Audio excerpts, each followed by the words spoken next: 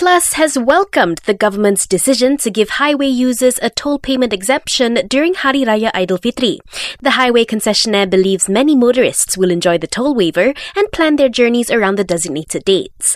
Because of this, it hopes highway users will plan their journeys carefully and to expect longer trips, especially on days when the toll exemption takes effect. Yesterday, the Prime Minister said motorists will enjoy toll-free travel on April 30th, as well as on the 1st, 7th and 8th of May.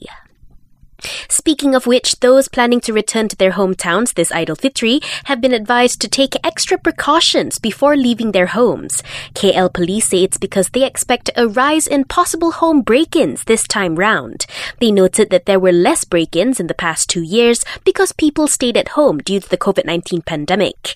As such, those returning to their hometowns are advised to ensure their homes are properly locked and that the premises are well lit.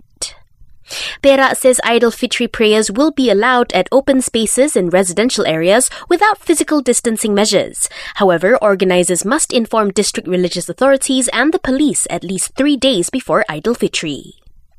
The government has been urged to immediately give out cash aid of at least 1,000 ringgit to those who were hit by yesterday's flash flooding in KL. Segambut MP Hannah Yeoh says the flood greatly affected those preparing to celebrate Aidilfitri next week.